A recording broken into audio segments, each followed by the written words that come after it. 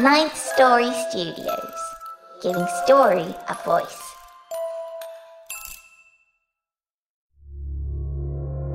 This podcast is part of the Dark Myths Collective. Visit darkmyths.org to discover more shows like this one. The darkness awaits.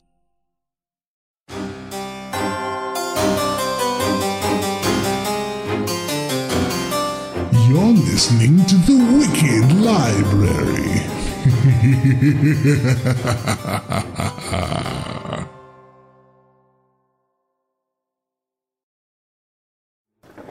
Warning. If you haven't figured out that The Wicked Library has strong themes of an adult, sometimes violent and decidedly scary nature, then by all means keep listening. Go on, it's just that you're not going to complain about it. Oh, you can try, but you'll be scoffed at and ridiculed mercilessly by the host, the narrators, the producers, and you could bet your dangling participle me. Go ahead, try it. You're not gonna like it one little bit, but our millions of listeners will eat it up. And that's not hyperbole, kiddies. So there's your warning. Enjoy the show, kiddies.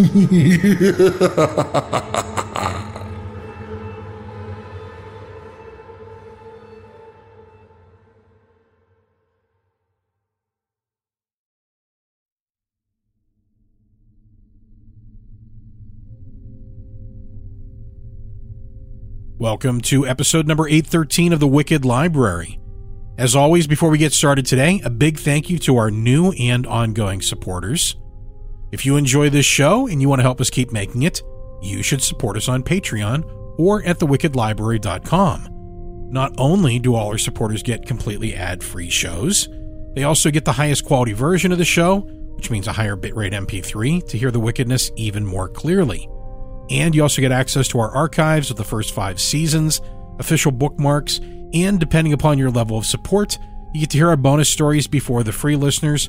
Plus, at the $10 a month and above level, you'll get to hear a new show available only to our $10 a month and above supporters, The Private Collector. You can sign up today at patreon.com/wickedlibrary or at thewickedlibrary.com/subscribe to become a friend of The Wicked Library and, of course, a friend of the Librarian. We're working very hard this season to make the show sustainable for Season 9 and beyond, and we need your help to do that.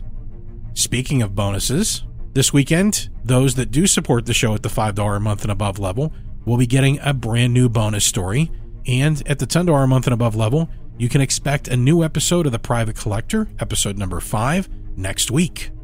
A big thank you to those who took the time to rate us 5 stars and write a short review for us on iTunes. Your ratings do really help others find the show. And of course, we do love hearing how and why you listen to the wicked tales we share. Thank you so much to all of you for listening and supporting the show and our contributors. And please, if you enjoy the stories you hear, find the work of the authors and buy their work. It helps keep them making more. You can find links to the work of all of our contributors, authors, voice actors, artists, and composers at thewickedlibrary.com. Now, without further ado, let's get into today's story. By returning author Jessica McHugh, told by Mary Murphy, Nichole Goodnight, Nelson W. Pyles, Addison Peacock, yours truly, and even a surprise appearance, blink and you'll miss it, by the author herself, Jessica McHugh. This episode also features a custom score by our resident composer, Nico Vettese, of We Talk of Dreams.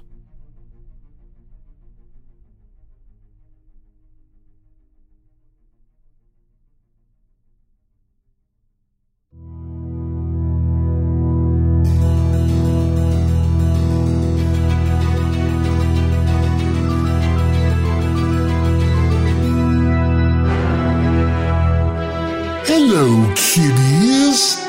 You know who I am by now. Sit down and relax while you can. Your librarian has taken such good care of you for 7 seasons. I see no need to lighten up for Season 8. Hold on to your breath, kiddies. It might just be your last. Once again, it's story time at the Wicked Library.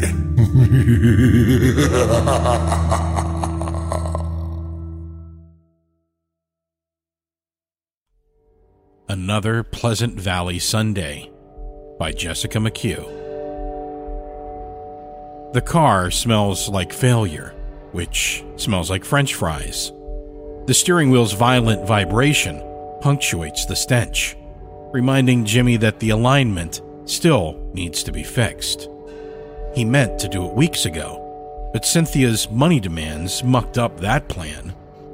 And now that he's walked out of his line cook job at Jack in the Box, there's no way their illegitimate one-night stand baby will get a couture clown crib from Posh Tots. Jimmy doesn't know where he's going, just that he has to get there fast. Away from work, away from Cynthia and the kid, to a place where no one knows the weak man he's become. Using his GPS, he picks a random bar called Miller's Pub as his destination, 52 miles away. He figures he should be ready to stop by then, to have a drink, eat a burger he didn't half-heartedly cook, and decide his next move. Ignoring his doubts, he focuses on the GPS screen. His shuddering car devours the miles over the next hour, and he sees the checkered flag appear on the screen. Nothing so small, so monochromatic, has ever been so beautiful. A flash of brown fur jolts Jimmy's periphery. The deer jumps and he swerves, narrowly missing its leg. He pulls over, sighing, but his relief is short-lived. Looking at the GPS, he realizes the checkered flag has vanished. His first reaction exceeds expletive. He smacks the steering wheel and collapses forward with a growl. The GPS chirps. Continue 0.5 miles and turn right. His fingers expand the directions, revealing the checkered flag only a mile away. Sitting up straight, he revs his engine and continues down the street. At a dirt road, the GPS says, "Turn right." Jimmy obeys. Gradually, it devolves from a road to a rocky strip plunging through woods. There's barely enough room for his car along the wooded path. Branches smack his windshield and scrape the body. The ground carelessly jostles his little red car, further wrecking the alignment. But when the cheery voice says, "Proceed 100 feet. Your destination will be on the right," Jimmy doesn't care about his car. He salivates at the thought of a cold beer. From the tangled woods, he emerges to sunlight and the hope sown into small towns like this across America. Pleasant Valley greets him with gold letters on green wood, as comforting a sign as he could imagine. Smoke rises from several houses. Sniffing the air, he drools. Sunday must be Pleasant Valley's barbecue day. There's one problem. He doesn't see Miller's Pub anywhere along the main street. Spotting a kid playing on the sidewalk, Jimmy pulls over. But when he puts his car in neutral, it jumps more than usual. It sputters, wheezes, and with a protesting thump, stalls out.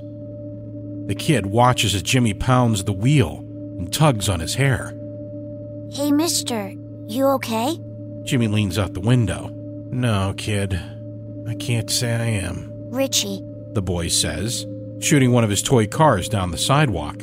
"Is there an auto shop in town, Richie?" The boy smashes two cars together. Yup, a good one. It's gotta be with how many people get messed up in those woods.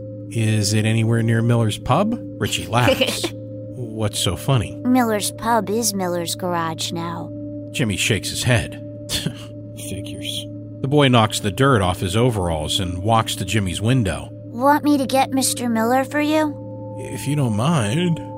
Jimmy yawns and massages his temples. No problem. I'm used to it. Hey, if you're sleepy, you can go to Mrs. Gray's house. It's a bed and breakfast place. Richie pulls open the car door, and Jimmy stumbles out. He was tired before, but the streaming sunlight of Pleasant Valley saps his remaining energy. That's a good idea," he says. "Just a short rest." Richie takes his hand and leads him to a pale blue colonial nestled between identical houses. As Jimmy ascends the stairs, his eyes stray to an open garage where aspiring rock stars ready their instruments. The lead singer steps up to the microphone, but before his voice barrels out, he catches eyes with Jimmy Squire and winks. Cacophonous music pounds the town with a familiar song. Jimmy can't place it, but he grins at the garage band, their long hair banging air as they beat their electric guitars. Richie knocks on the door, and a lovely woman in a pink apron answers. "Oh dear, you have the road written all over you," she says to Jimmy. "Please, come in." Before he follows her inside, he glances down the street. Several front windows are open now, and sweet-faced women in pink aprons lean out, staring at Jimmy Squire. He starts to question it, but the young boy pulls him inside.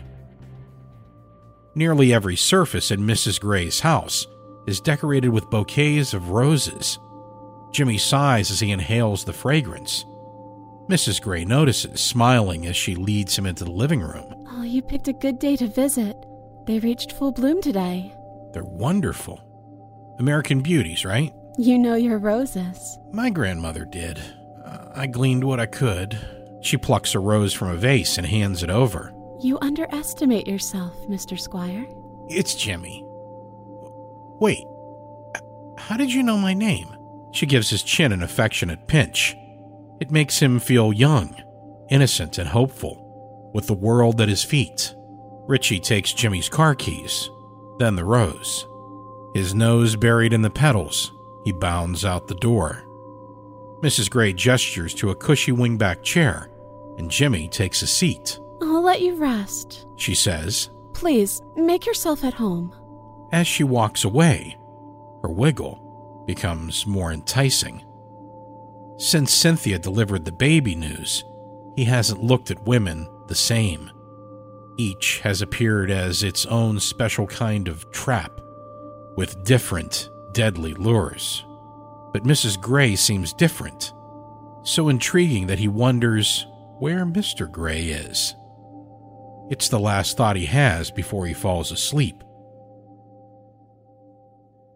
When he wakes, the sun still shines, and the roses have opened wider, their scent more intense.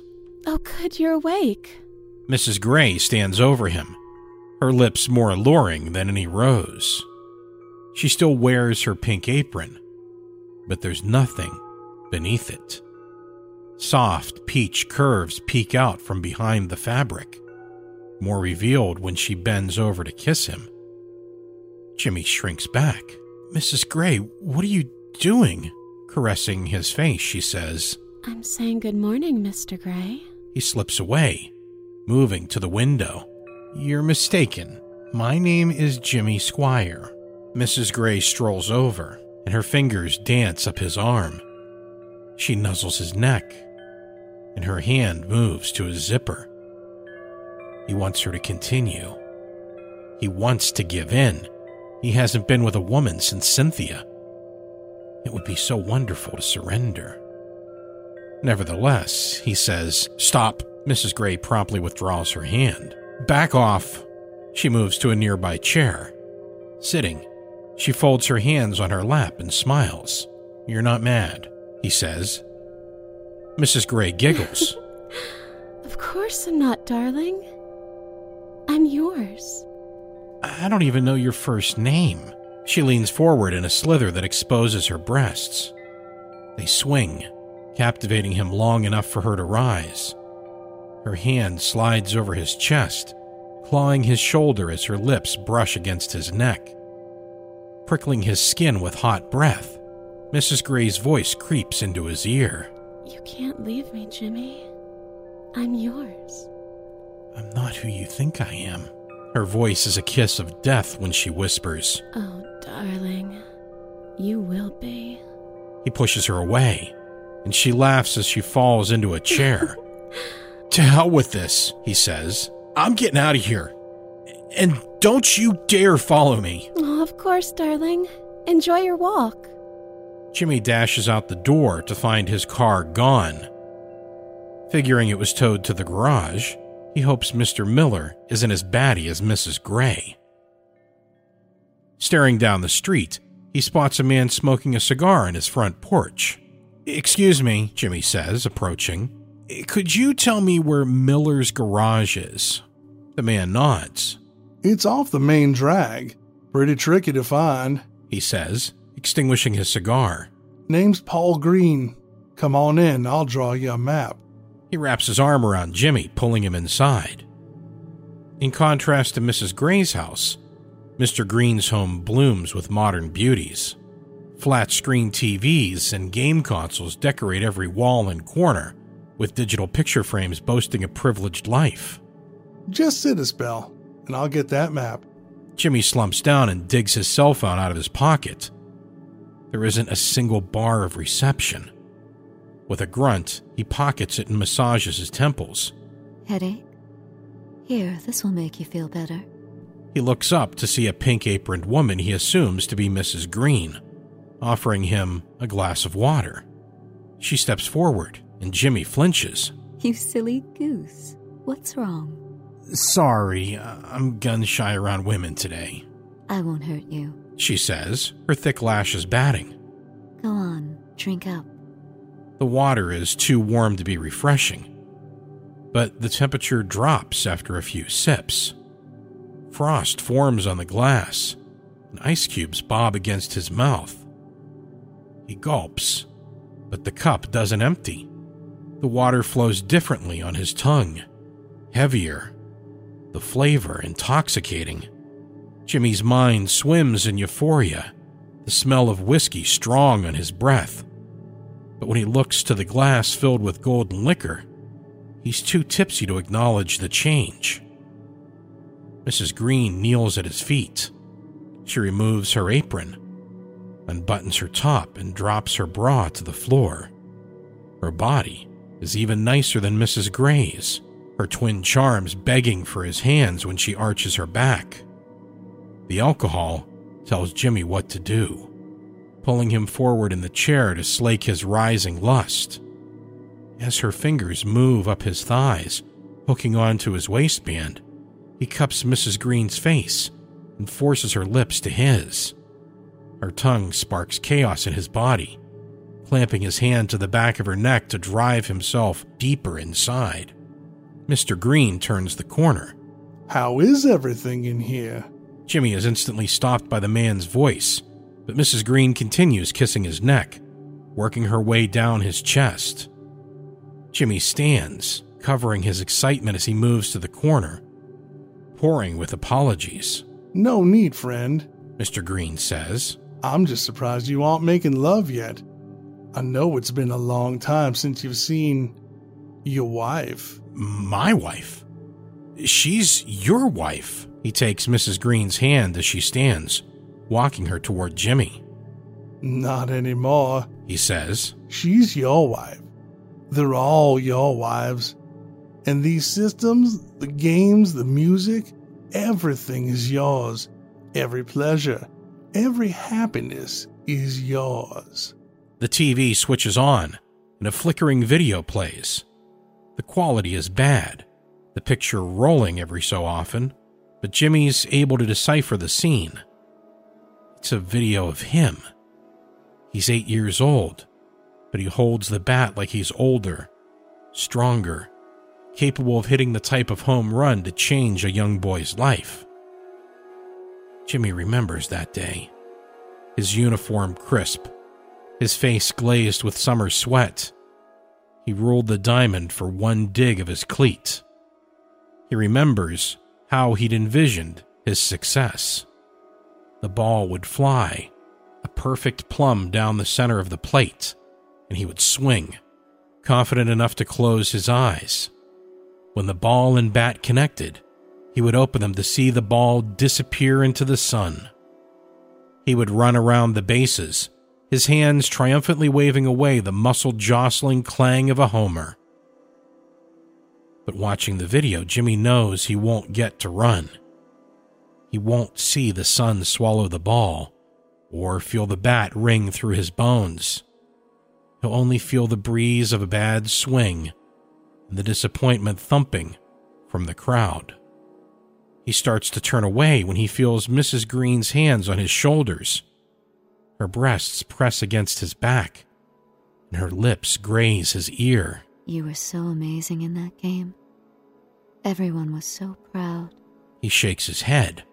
No. I let everyone down. The pitcher winds up and the ball takes flight. Squeezing his shoulders, Mrs. Green whispers, Open your eyes, Jimmy. He stares at the screen, dreading the empty whoosh meant to follow. But when the ball crosses the plate, his bat greets it with a mighty whack. It sails over the outfield, so high that the players don't bother lifting their mitts. Young Jimmy stands at the home plate, as amazed as middle-aged Jimmy, staring at the video. I was supposed to miss, he says, turning to the Greens. That's not what happened. Mrs. Green kisses his cheek. It can be. All of your mistakes can be corrected here. Or perhaps you'd like to relive some real glory days, Mr. Green says. How about when you were the hometown rock star, welcoming every Sunday morning with your band's biggest hits? Listen, Jimmy, they're playing right now. He again hears the beautiful din from down the street, and he finally recognizes the song. He hadn't thought of his teenage band in years, but as he mouths the lyrics, and his fingers pluck imaginary guitar strings, he feels no time has passed. They've been waiting for you. We've all been waiting for you. He stares at the Greens, his brow furrowed.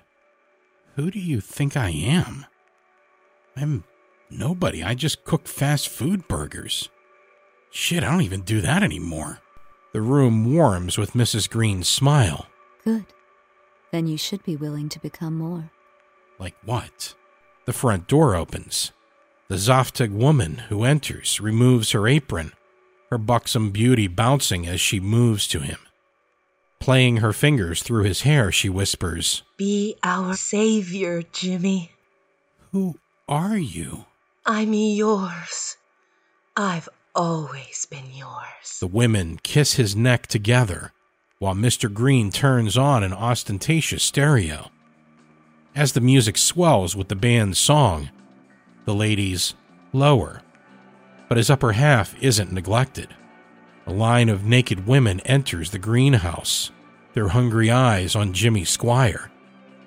The pleasure they deliver overpowers any anxiety he feels from Mr. Green's voice tickling his ear. Forget the job, the man says. Forget the girlfriend. Forget the baby. Stay in Pleasant Valley. Stay and you'll have everything you desire. No one will wonder where you've gone. Your mark on the world will vanish, including the burden in that conniving woman's belly. Your status quo life there will fade, and a better life here will rise. Jimmy steps back, pushing the women away. What are you saying? If I stay, Cynthia loses her baby? You don't want it anyway. But she does, he says. And just because my life is status quo doesn't mean it's bad. Mr. Green raises his eyebrows. Yes, it does. You can have women, good women here, Jimmy.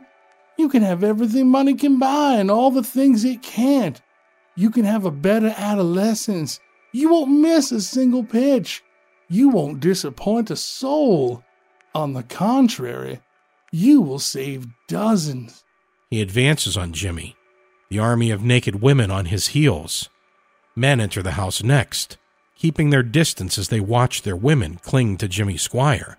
Every day is the same for us, Green continues. Every day is Sunday and every night ends with a blaze. We're all burned to ash, tortured as our captor watches in glee. Someone needs to fight him, but they have to be new here. It's the only way he'll buy it. He grabs Jimmy's hands. Please, be our savior. We need you more than the world out there. The last person to enter isn't a man, but a boy. Richie walks into the house, his eyes widening at the scene. Clutching a red toy car in his fist, he shakes. What are you all doing in here? The people of Pleasant Valley shrink back, and Jimmy zips his pants. His head tilted, Richie glowers as his stride parts the crowd. Oh, I see. He whispers. You want me to think he's my father. No. Mrs. Gray whimpers. We were just trying to trick some poor sap into fighting me. Richie says. I told you my father's not coming back. This is my town now to do with as I please. He snarls at the crowd, and they cower. I should kill you all for this. Jimmy backs against the fireplace, discreetly sliding an iron from the rack. Choking up on the handle, he remembers the power he felt in wielding a baseball bat. He'd seen himself succeed that day at the plate, and he believes he can succeed now. He doesn't need women or electronics, or even lies about his youth. All he needs to do is keep his eyes open. When he swings the poker, they're wide open. He feels the crack and resonating clang, but the hit doesn't knock the kid out of the park. Instead, the fire iron bends on Richie's skull like softened plastic. The kid whips around, his face knotted with rage. He tears the poker out of Jimmy's hand and shakes his head as he drops it. I'm sorry, he stammers. I'm scared, okay? I just want to get out of here, Mrs. Green scoffs. Get in line. I'm sorry, Mr. Squire. I told them not to do this again. But obviously I haven't been clear enough. That's not your fault, he says. The truth is, my father left me here as a gift. Some of these people might call me a monster, but I can't help what I am, or what I want. I take it letting us go isn't something you want, Richie smirks. Why would I? A child wants to play with his toys forever. It's the parent who boxes them up and sticks them in an attic to rot. He looks back at his playthings. You don't want to rot, do you? To spend decades in isolation waiting for dust mites to eat away at your hair? He drags his fingers across Mrs. Gray's breasts. Your skin? Stopping in front of Mr. Green, he laughs. You used to be a surgeon, didn't you? How'd you like to feel that big brain of yours turn to mush? That's what'll happen if my father comes back. Not freedom. Not a new shot at a happy life. If my father returns to Pleasant Valley, you'll all die. Slow. Do you understand? The people of Pleasant Valley nod. They'd done it so many times before, it happens in perfect unison. But in their surrender, they also remember their shame. The women cover their bodies with cushions and blankets, while the men shudder at how they'd been prepared to use their wives, daughters, and friends. But I'm afraid you must be punished. Not in the normal way. The fire's too good for you, Richie says, eyeing up the crowd. Your punishment is that you must watch Mr. Squire drive away. A protest arises from the people of Pleasant Valley, but Richie's burning glare commands silence. He turns to Jimmy, his eyebrows raised. Your car is outside, Mr. Squire, ready for departure. I suggest you head out before these beasts tear you to pieces. Jimmy bows his head as he slithers past the prisoners. He mumbles apologies, but no one accepts. Flying out the door, he dashes to his car. Jumping inside, he finds the keys dangling from the ignition. Looking back to the house, he sees desperate hands pressed against the windows, dozens of eyes begging for freedom. The sight turns his stomach, but it also turns the key. He presses the gas, and the car rumbles rusty before zooming down the street. Ahead, he sees a happy sign. You are now leaving Pleasant Valley. His grin is so large it shuts his eyes. Jimmy Squire doesn't know what he'll do with his future, but at least he has one again. He's been liberated from the Pleasant Valley cage, from fiery nights and eternal Sundays. His smile fades when he tries to open his eyes, His top lashes stick to the bottom, keeping him in darkness as the car charges forward. A painful bang jerks him against the seatbelt, which slices his chest. He feels blood drip down his belly, but the odor that stings his nostrils is more troubling. When Jimmy's lashes unlock, he sees the broken Pleasant Valley sign bent over his car, smoke pouring from under the crumpled hood. He releases his seatbelt and opens the door, tumbling into the gasoline-soaked street. A vicious voice sings, "Oh, Mr. Squire." He looks up to see Richie, holding a small red car in one hand and a lit match in the other. "I said I'd let you drive away. I didn't say I'd let you leave." Jimmy pleads as he limps to the boy, but Richie just smiles, sets the car on the ground, and drops the match beside it. He scrambles away before the car explodes, spraying shrapnel across Main Street. A slab of metal catches Jimmy's thigh, sending him back to the pavement. Twisting to pull it out, he sees his trail of gasoline catch fire. Running is futile. Something he should have known before quitting his job. The moment his body goes up in flames, so do the houses of Pleasant Valley. The neighborhood fills with screams, but none so loud as Jimmy Squire's. As the fire consumes his flesh, he remembers how his mouth had watered, the smell of Sunday barbecues.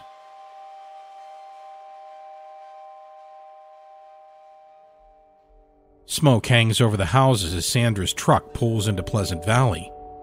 She scrolls through her GPS, groaning in frustration at the blank space on the screen. I knew I should have updated this damn thing. She gives it a slap, snapping it from the windshield mount. She pulls over and she smacks her head on the steering wheel. The horn's honk gives her a shock, as does the knock on her window. Clutching her chest, she rolls it down for a boy in dirty overalls and toy cars in hand. You scared me, kid. "Richie," he says. "Sorry about that. I just thought, well, you look a little lost." Yeah, I guess I am. I thought I knew this area, but I must have gotten turned around somewhere. "It happens all the time. But everyone's real nice here. You can relax at the bed and breakfast while you figure out where you need to go." She rolls her eyes. Thanks, kid, but I can find my own way. Sandra's truck belches and shimmies. She screams, No, no, no! Turning the key, the car makes a tortured grinding noise as the engine dies, sputtering into silence. What the hell? I just sunk $1,000 into this thing. Aw, too bad. Richie says, his lip pouted. I guess you have time for that break now. She growls as she opens her door, nearly stepping on the toy lying in the street. Is this yours? She says, snatching the pieces of a broken Dodge pickup. Hey, it looks just like mine. What a coinky-dink, the boy says.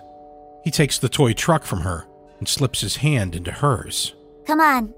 I'll take you somewhere to rest while your truck gets fixed. Where are we going? To Mr. Squire's house, Richie says. Once you try his burgers, you'll never want to leave.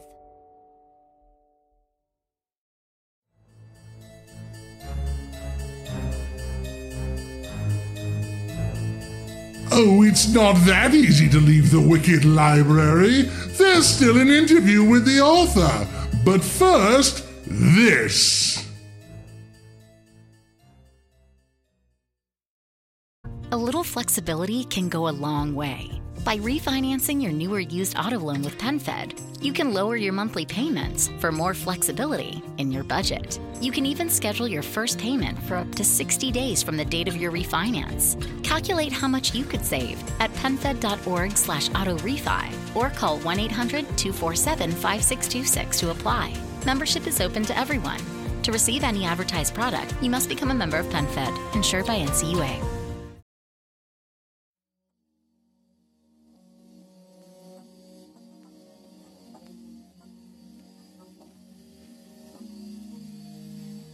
So today my guest is Jessica McHugh, and we just listened to your story, Another Pleasant Valley Sunday.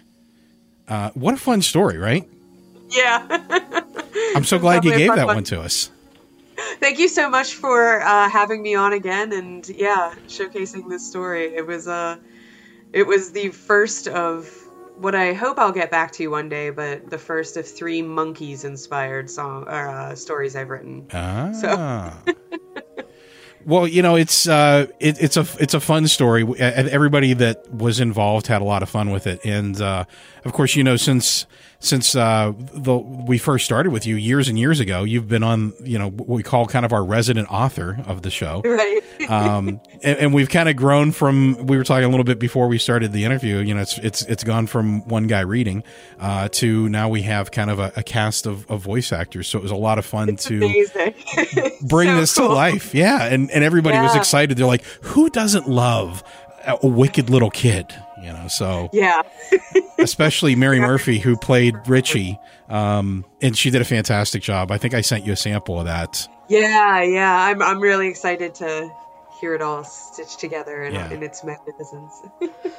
So I'll ask you one of the questions. One of the things that we've done this season is I've kind of gone to the point of asking everybody the same questions because the answers are always different, so it becomes interesting. You've been on the show so many times, I've asked you some of these questions, so I'm going to skip some that I've asked you, and we'll talk about different stuff. But a good one of my favorites, is what made this a story that you wanted to tell? For years, I wanted to write stories based on monkey songs. Like, I don't know what it was, but I had this one in my back pocket, before I even met my husband. Oh yeah. In my writing folder, the lyrics, and I would just, I was brainstorming it for years and just never really got around to writing it, or something else kind of took precedence. I didn't write a lot of short stories when I was starting out too. I started out writing novels. Mm-hmm. But when Jamais Vu was kind of short-lived literary magazine put out by Postmortem Press, but they had a submission call, and I was like, you know what? I'm going to do my monkey. I'm going to get my monkey on. I started looking through all old ideas and stuff, and I saw this one, and I was like, it's time to do it. And I really just wanted to there's something that's so eerie about that song. I mean, it's so happy yet so eerie to me. So I really wanted to create a world where these characters existed, kind of frozen in time. Yeah. I gotta say, and you can tell me whether this is true or not, but when I was reading the story the first time, and as I was kind of editing it and putting it together, I kept having this sensation that the little boy in the story is related to a character from an old Twilight Zone episode. He does kind of feel like that. Who's it? Bill Mooney, character. And I was like, is that his dad? Maybe that's not the intent, but that's kind of because I'm a huge Twilight Zone fan. That's kind of where I was going with it. Definitely. There was a review of it that made the same connection, and I hadn't really thought about it, but I was like, I definitely get that. So you got layers vibe now. Yeah, and I was kind of in a. I mean, that one has. I think mine is a little dirtier. Oh, well, yeah, absolutely. Just a tad. He's the next generation. A little bit more twisted. Kids today, they're more twisted. That's right. Absolutely. But yeah, I mean, it's a great story, and it's maybe that's one of the things that we can talk about that I'm sure you have an opinion on, is kind of the new life that a story takes from when you write it to when people start to read it, because it's a collaborative thing, and I think that when other people read the story, it's interesting as the author to kind of get some of that feedback and go, you know what, I didn't realize that that's where this was going to go, or where someone was going to take it. Do you have a favorite situation like that, where you wrote something and somebody else saw something in it that you didn't intend, or maybe didn't realize you were putting into it? I mean, there are certainly things between train derails in Boston. I get a lot where people assume I was making some kind of reference, or an allusion to something else, and I'm like, no, but that would have been really cool and intelligent of me. I mean, I wish I could take credit for you know, a lot of that stuff. Sometimes I'm just, you know, following the character and just making the decisions I feel like the character would make and just telling the story organically, and it's really not as and contrived is not the right word. It's not. I wish I could say that I put a lot more thought into it. Sometimes I do, like, will craft a story, especially with, you know, stuff that way. But a lot of times I'm just kind of going with the flow. There was one that was horrifying. I got a rejection for a story that said it was, they got like a child abuse like vibe from it, and I was like, what? Yeah. Really? Like, I read that rejection and I was like, that is like the most horrible rejection I have ever gotten in my life. It was really strange to me. So it's funny, you know, I mean, I say it in a lot of discussions I have with authors that when someone reacts a certain way to a story, it often tells you a lot more about the reader than it does about the author. Yeah, I mean, I was just writing about like a young alien boy, and like I got it was pretty long, the rejection, and detailed. This cleverly crafted allusion to such and such. Right? Yeah. And I was just like, okay, I'm just going to take this one in stride, but it hurt. Yeah, it I can did not make imagine. me feel good about myself. So, I mean, I since have sold the story to a press that did not get that vibe from it. So I hope that it really doesn't, other people don't feel that way. But yeah, it's a scary thing. You never know how people are going to interpret your story, especially a lot of times we transfer fictional, what those characters are doing to the author. Like they would approve of such things, or especially in speculative fiction and horror, people are like, oh, this person's so disturbed. Where do they get these? Well, look at the world, man. I'll tell you where I get my ideas. Well, it's like people read Train Derails in Boston and be like, you're a freak. And I'm like, it's not me. The characters a lot of times take the reins and they tell you the story that they want to tell. Yeah. I mean, certainly, I think I would be completely ignorant to say that, like, a little piece of every character I create, you know, that's not in me somewhere. Right. But it's not a big part of me. It's like a little thought you had, a glimmer of a moment. Right. Exactly. Or maybe it's just, you know, like, what would this person be like in this situation? Exactly. I mean, sometimes that's fun, is, you know, like, you have kind of somebody in mind and you're like, well, what if I twisted this person slightly to this way and I put them in this situation? How would they react? And I think that's the fun of writing, is like, how does the character work their way through all the problems you throw at them? Absolutely. And that's why it's kind of weird when you go back.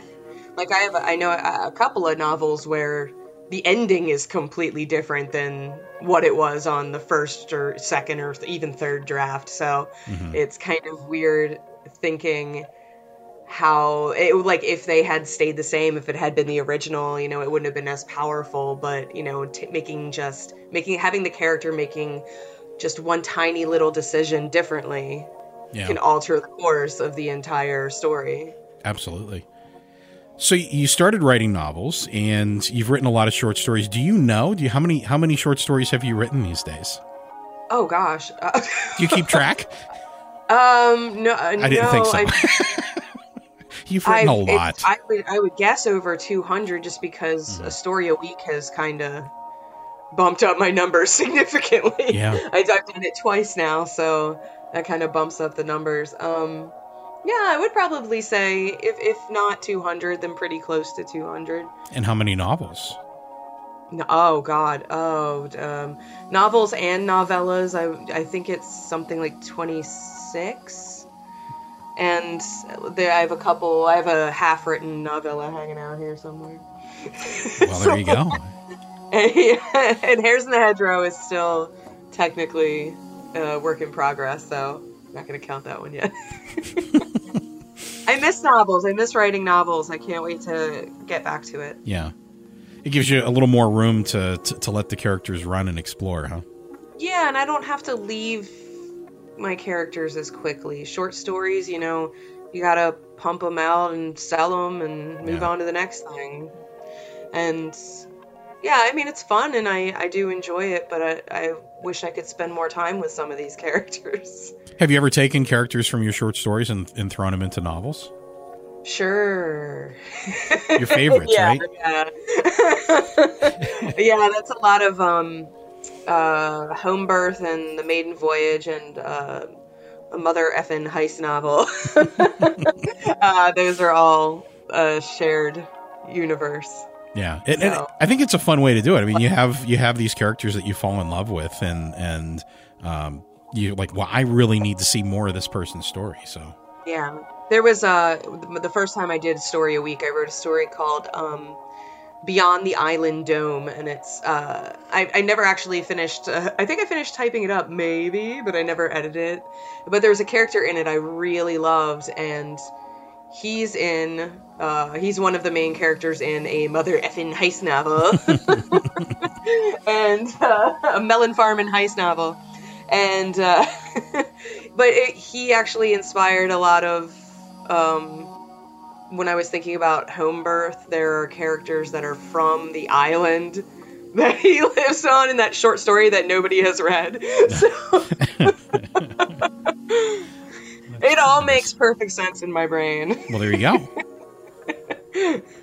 So what advice do you have? Because one of the things that I've noticed is that most of the people that listen to these interviews are either...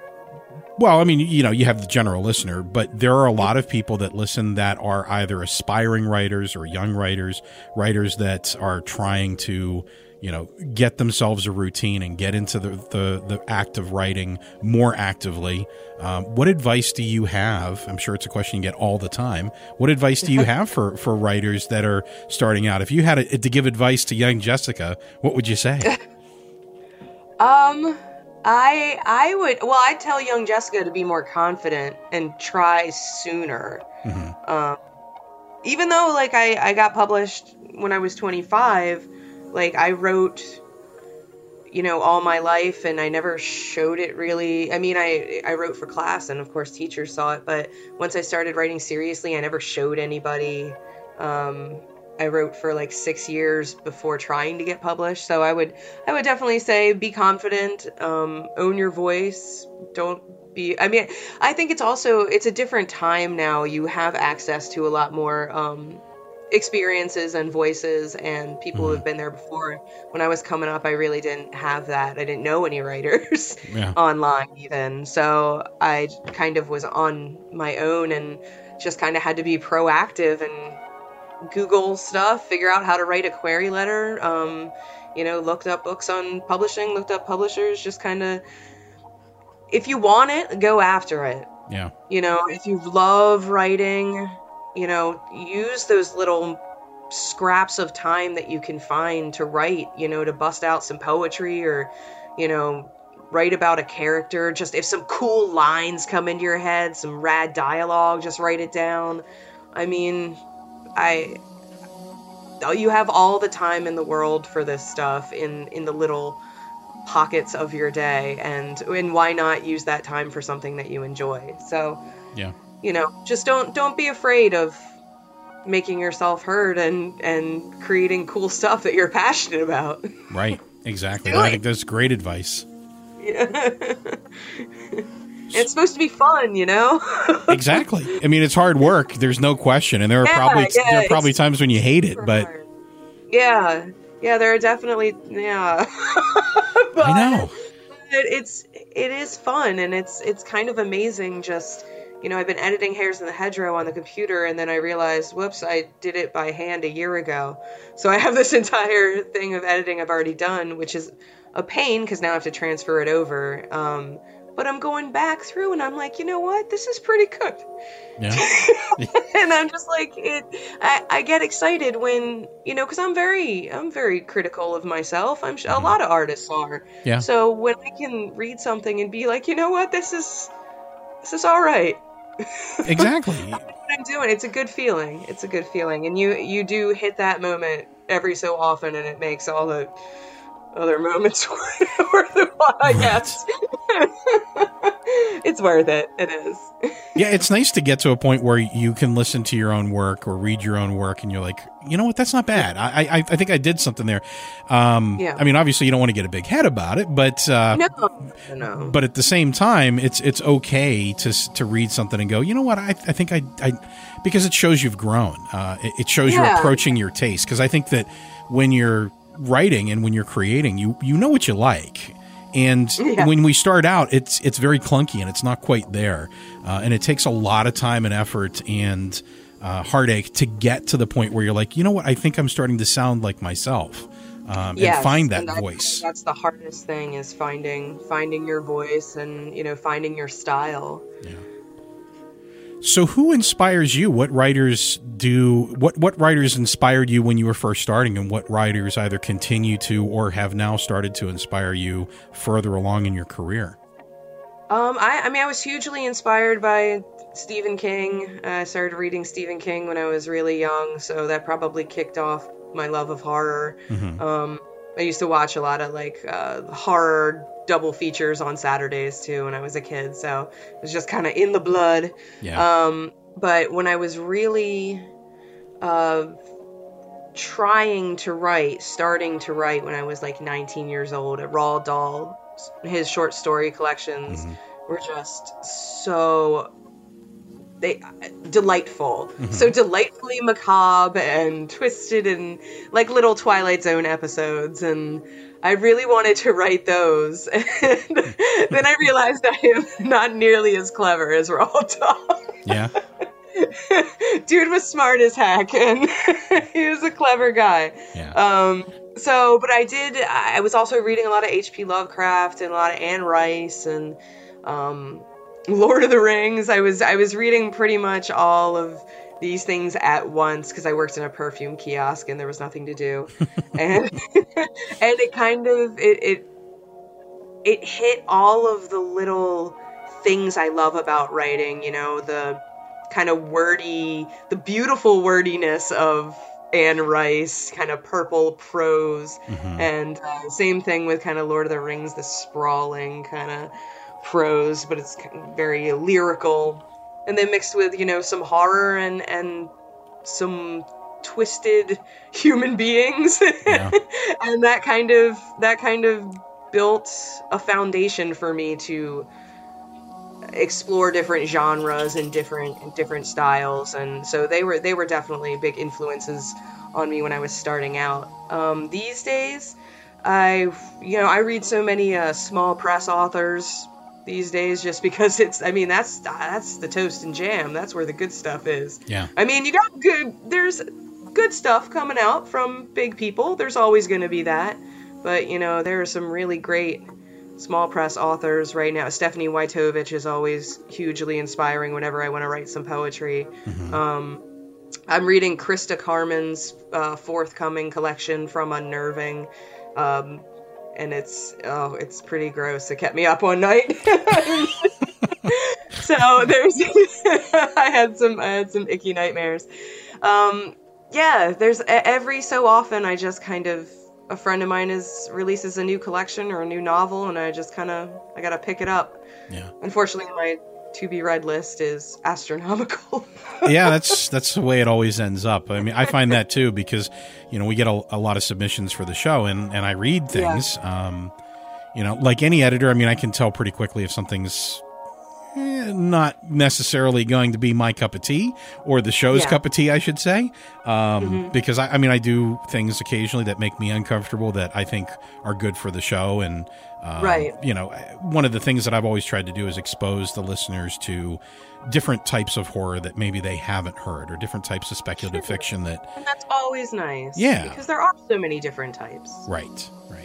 And, obviously our focus, as you know, has always been the small press author. Not that we've not had, a couple of big names on the show, but the goal there is always to kind of draw in new listeners to hear the small press authors. And the Wicked Library is a great way to find new authors. Yeah, absolutely. So that's kind of our focus.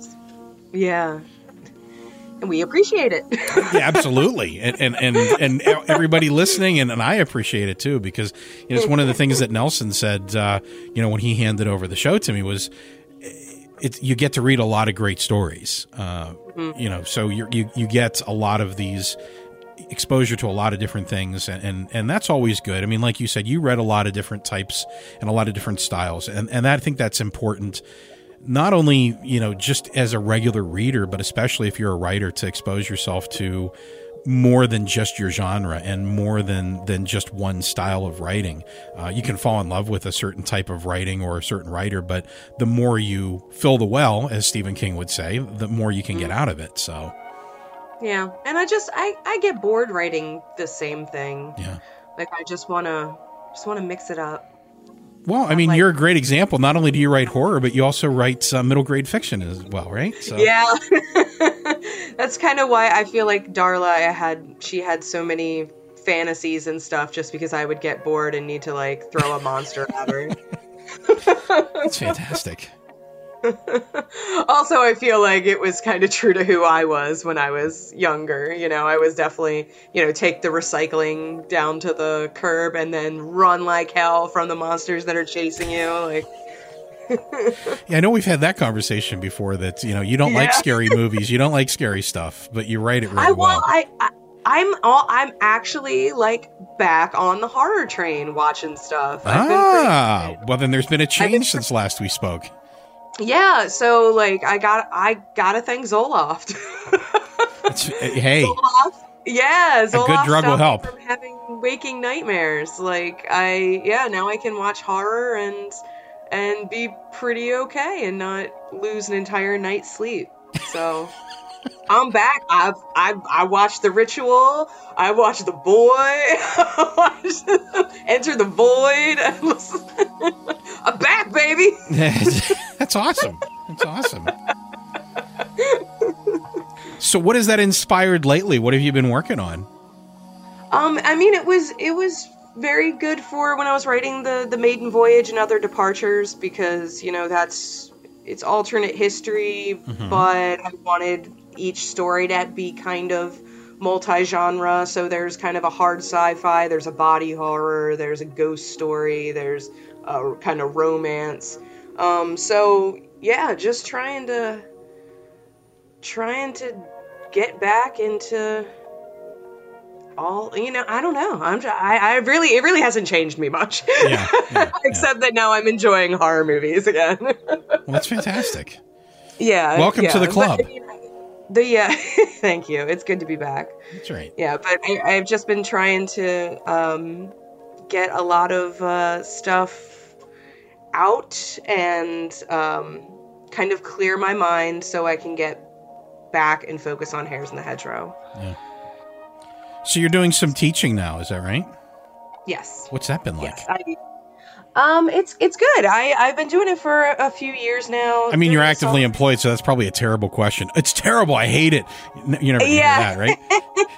Yeah. It's after school creative writing instructor. So I'm not like a real teacher, but I do get to hang out with kids and write short stories and kind of read their stuff and comment on it, and we can share our stories and learn and grow and have a lot of fun, play games and whatnot. I think that's a real teacher. The summer's good because it's 3 hours a day for 5 days in a row, as opposed to the trimester where it's only an hour and a half after school once a week. So it's a lot more fun being able to spend an entire week on one short story, get to really focus, start with a brand new idea, have it edited and ready for submission by the end of the week. So it's a lot of fun. So how has that changed your writing and your approach to writing? I think that oftentimes you hear folks say whenever they have to teach other people, it changes their perception of whatever their craft might be. It maybe hones it a little bit. Have you had that experience? Sure. I mean, I have definitely learned some tricks just from, being around the kids. It definitely makes me more empathetic, and, I watch.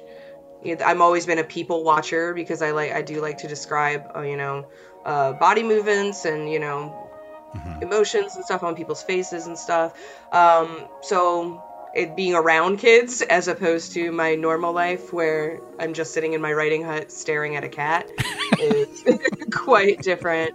But also because I did not go to school for writing, so I didn't get the formal jazz. I don't even know most of the technical terms and stuff like that. So we almost learn together, and I write with them. I start when we do flash pieces or poetry, I write alongside them. I struggle with them. So that's why it doesn't feel like I'm a teacher or anything, because I just get to go hang out and write short stories with a bunch of really cool weirdos. That's awesome. Yeah. Yeah, I think that's there are worse things you could do. Exactly. No, absolutely, and I think that's encouraging too for folks that want to write, to know that someone who's been as prolific as you have, you don't have to have an MFA in writing to do that. I think that some people are intimidated by that because who's going to take me seriously because I don't have a degree behind, or I don't have the letters after my name. I think if you can get a degree, I think that is amazing, and I think people should definitely pursue their education as much as it can serve them. And it's definitely weird being the only person at a convention who's it's the last creative writing class I actually took was in high school, and I feel like such a nerd that I wasn't more of a nerd. Yeah. And it can be intimidating, but writing still unites all of us. Yes. No matter what educational level we have, whether you actually use the term denouement or big heartbreaking smash ending like I do. Right. So it's only an asshole that looks down their nose at you. Right. Unless your writing is terrible. I mean, if your writing's terrible, some people are probably going to look down their nose at you. But that's time and that's effort and that's reading a lot that improves that more than anything else. Yeah. And I mean, I love writing. I love reading. I love storytelling. And you don't need to... I didn't need to throw a lot of money at school to confirm that. Right. Now, it probably could have taught me a lot more things, but I'm just going to try to learn through experience. Yeah. Well, I mean, it's one of my favorites, Storytellers, and obviously it's fresh on my mind because of recent events, but Anthony Bourdain got started kind of late in life too, and I mean, he put himself into a position where he was just, I mean, everybody loved to listen to Tony tell a story, so it's never too late, and you never give up. That is true. You just need the passion, the desire, and the zest for it, the love of it, and everything else will follow as long as you put the time in. Knowing that even if it seems like those things fade away for a bit, like if you're working, that can happen, you can burn out. Yeah. But to figure out why you loved it in the first place, sometimes it helps so much to just grab a dog-eared copy of your favorite book you read when you were a kid and go hang out under a tree and get back to why you fell in love with words, why you fell in love with characters. And it doesn't fix everything, but sometimes it helps. Absolutely. No, it's definitely something that if you love it, that's the most important part. If you love the story, the story is always the master or the mistress, depending upon who's telling the story, right? Mm-hmm.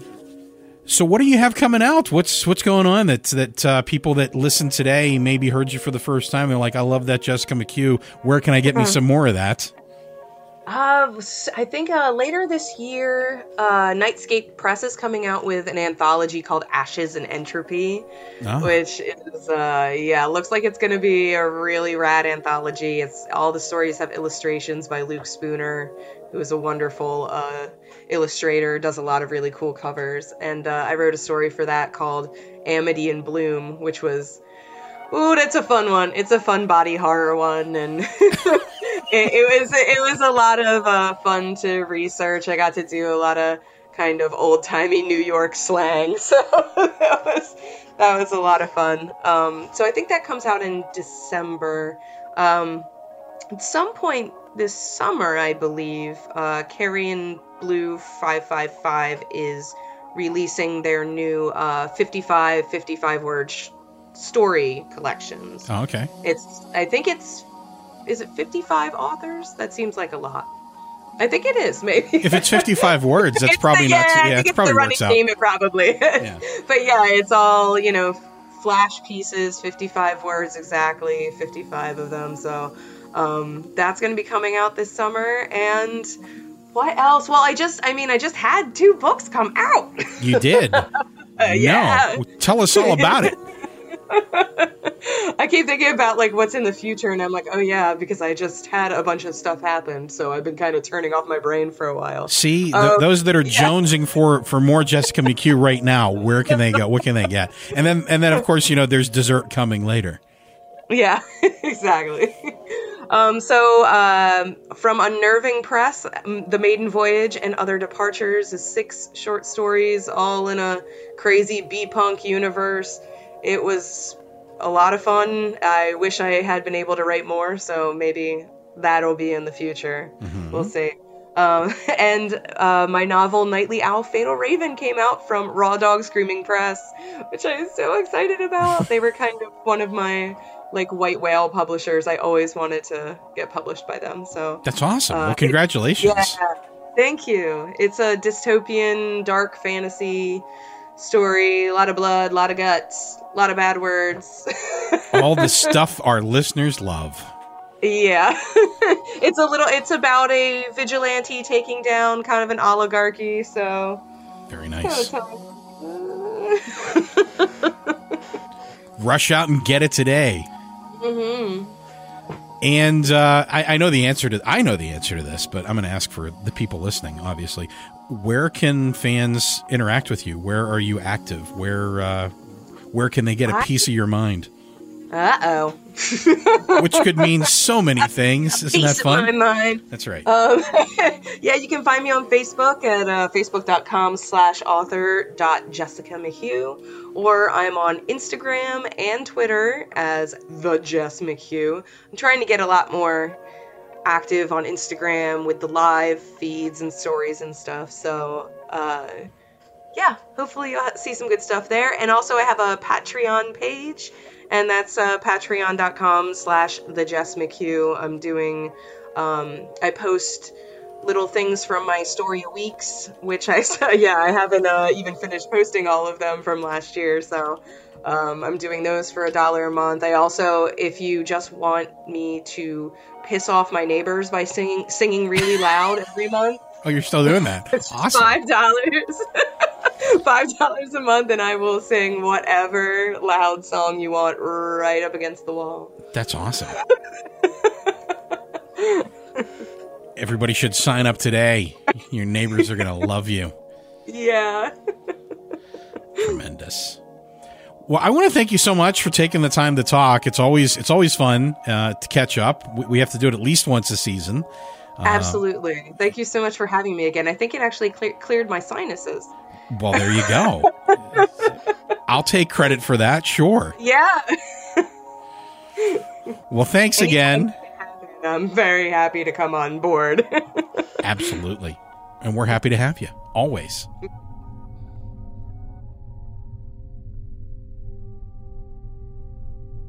Thank you for listening to today's episode of The Wicked Library. The Wicked Library is a Ninth Story Studios production, ninthstory.com. If you enjoy the show, please consider supporting us on Patreon at patreon.com/Wicked Library. You can be a part of helping us keep the shows coming for as little as $2 a month. All supporters get Wicked Fun rewards like bookmarks, access to our archives, bonus stories, and more. The more generous you are, the more wicked the rewards are. The Wicked Library is proud to have Booth Junkie as one of our Season 8 partners. Booth Junkie is a YouTube channel dedicated to the tech of at-home professional voiceover, created by the very talented Mike Delgadio. If you've ever been interested in getting into voiceover, seeing what goes into voice work, or just can't get enough of Mike's voice, it's a great channel to watch. You can find the channel by going to boothjunkie.com. The most recent episode features a shootout with one of the old microphones that we used to use on this show. Complete credits and full show notes, including links and information from today's episode, can be found on thewickedlibrary.com. You can also find links to our Twitter, Facebook, and iTunes page. Until next time, go ahead, leave the lights on. That's the way Richie likes it. Anybody here remember seeing Richie? I'm going to keep coming back till someone remembers seeing Richie. A little flexibility can go a long way. By refinancing your new or used auto loan with PenFed, you can lower your monthly payments for more flexibility in your budget. You can even schedule your first payment for up to 60 days from the date of your refinance. Calculate how much you could save at penfed.org/auto-refi or call 1-800-247-5626 to apply. Membership is open to everyone. To receive any advertised product, you must become a member of PenFed, insured by NCUA. A little flexibility can go a long way. By refinancing your new or used auto loan with PenFed, you can lower your monthly payments for more flexibility in your budget. You can even schedule your first payment for up to 60 days from the date of your refinance. Calculate how much you could save at penfed.org/auto-refi or call 1-800-247-5626 to apply. Membership is open to everyone. To receive any advertised product, you must become a member of PenFed, insured by NCUA.